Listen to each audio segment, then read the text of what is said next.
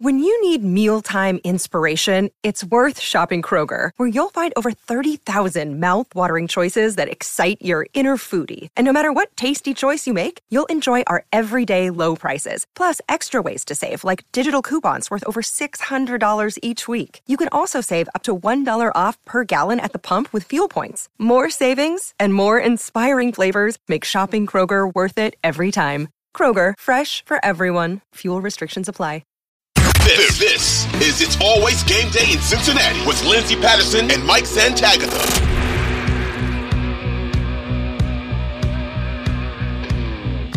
Biggest worries on offense and defense. Well, I no longer think right tackle is one of my biggest worries, and maybe that's putting too much stock in the preseason practice tape from Jonah Williams, but I think he looks fine. I think my biggest worry on offense is such a niche thing, but the pass protection running back. I don't know. I don't know anything. And Burrow wasn't blitzed much last year. But is that all because they don't want to blitz Burrow? Or is there a little bit of like, I'm not sending my linebacker to go get clamped up by Samaje Perine? You know, like this guy's smart and he's strong and he's good technically. Like it's not working, so we're not going to do it. So I worry a little bit about that. On the defensive side, it's what everybody talks about. You're worried about the secondary communication, especially the safety duo back there. I guess there's a little bit of worry that nobody takes that step and your pass rush is still super reliant on Trey Hendrickson.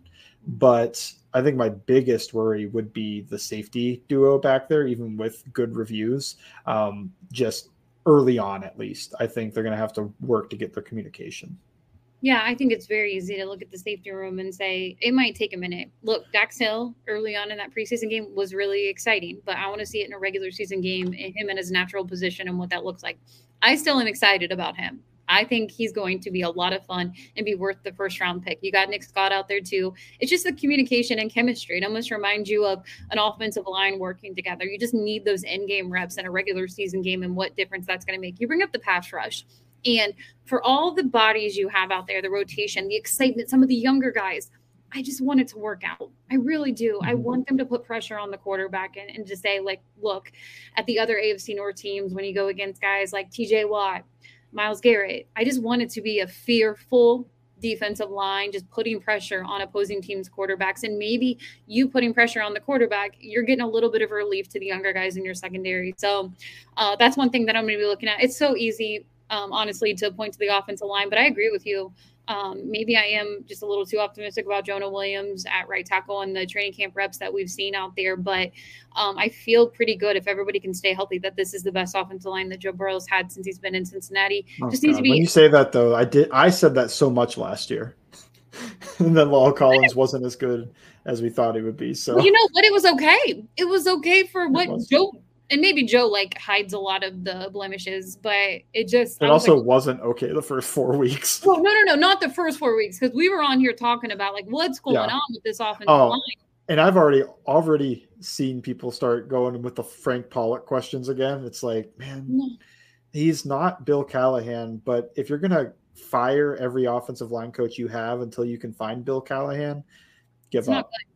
That's hard to do. You had your shot. You had the shot at the man, Bill Callahan himself, and they turned him down for Jim Turner. So, that was a learning experience for Zach Taylor. When Zach Taylor goes and wins a bunch of Super Bowls, he's going to have a 30 for 30, and he's going to talk about the Jim Turner year and everything that happened. 2 years. Cordy Glenn, everything. It's going to be like, the 2 years. Wasn't that one Clint Mullen? Didn't Marvin trade for Cordy? I think Cordy was a Marvin guy at first. I thought Cordy was here for at least one part of Joe, or for one part. I think he was here 2 years. For Zach Taylor. I think he was here Zach Taylor's first year. It never really worked out. He was kind of here, but he was. And it's just, I want Zach Taylor. I hope they win tons and tons of Super Bowls and championships, but he sits down and says, you want to talk about the 2019 year? Let's talk about the 2019 year and everything that happened. It'll be the first 10 minutes of a documentary. If this team can win. Moving on. If they can't, And then, just the story of that 2019 to 2023 to say, look, I know I want this team to win championships. I want them to win a Super Bowl. And I do feel like they have the talent, and you have Joe Burrow, who's going to change this franchise, and he has changed this franchise for the better. But it's absolutely insane to think about the 2019 and then even 2020 when Joe Burrow was injured his rookie year, to say the next year you go to a Super Bowl. The next year you're a game away from another Super Bowl. Being that close to Dak Taylor, Joe Burrow having these playoff wins.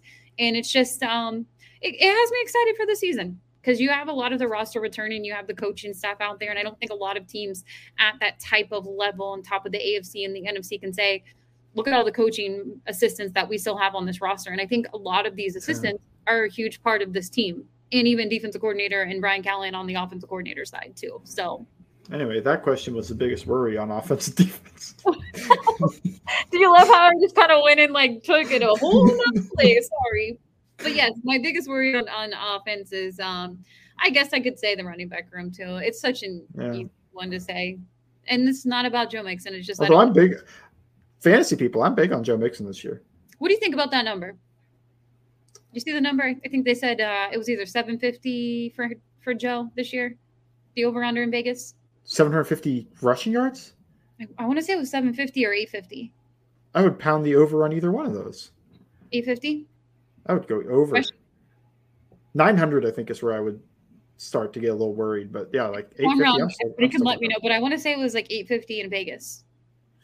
Man, no. Well, the real reason I'm bigger on him this year is just he got so much passing game work last year because of the way defenses are playing, and now he's probably gonna get more this year. But we need to hit more people's questions. We do, and we're going to be wrapping up our podcast soon. But one more question. We'll get to it because we always lie and say we're going to get to more, and I keep talking. What do you want to see from the offense? I kind of hit on this with the explosive plays. I want to see better play action from the shotgun. I don't really care about going under center. Joe Burrow's not comfortable with it, then fine. Let's find a way to work around it. And let's develop a pass game with a play action that actually threatens defenses from the shotgun. I agree. It works for them. Keep doing it. You don't have to do what works. Do what works for the Cincinnati Bengals. There was actually a really good piece. Kevin Clark over on The Ringer. He always has good stuff. Friend of the show. Had a great piece on Joe Burrow. Did you read it? Yeah. It was good. It was really good. I love the one part. It was about how the team puts the offense has a play call sheet that's extra large, and it's just like a whole thing against a bunch of different coverages because teams play the Bengals different than they do. I don't know, the Steelers offense or, just a generic offense, they just run their scheme, but then they play against the Bengals and they go like, we got to play Tampa or we got to play, all these different coverages and just try to, we're going for the big dog right now.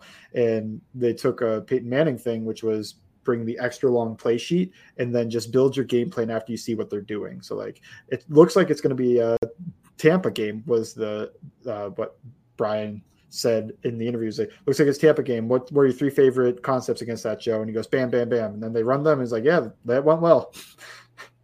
It's so wild to look back just on that 10-game streak. And honestly, when the offense started to change you could even kind of point to the second half of the Ravens game going forward. It was just a whole different offense. Zach Taylor raised his hand and was like, look, we have to change something. And people were calling. I mean, I think we talked about it. Was Zach Taylor calling plays, what the future of 20. Oh, yeah.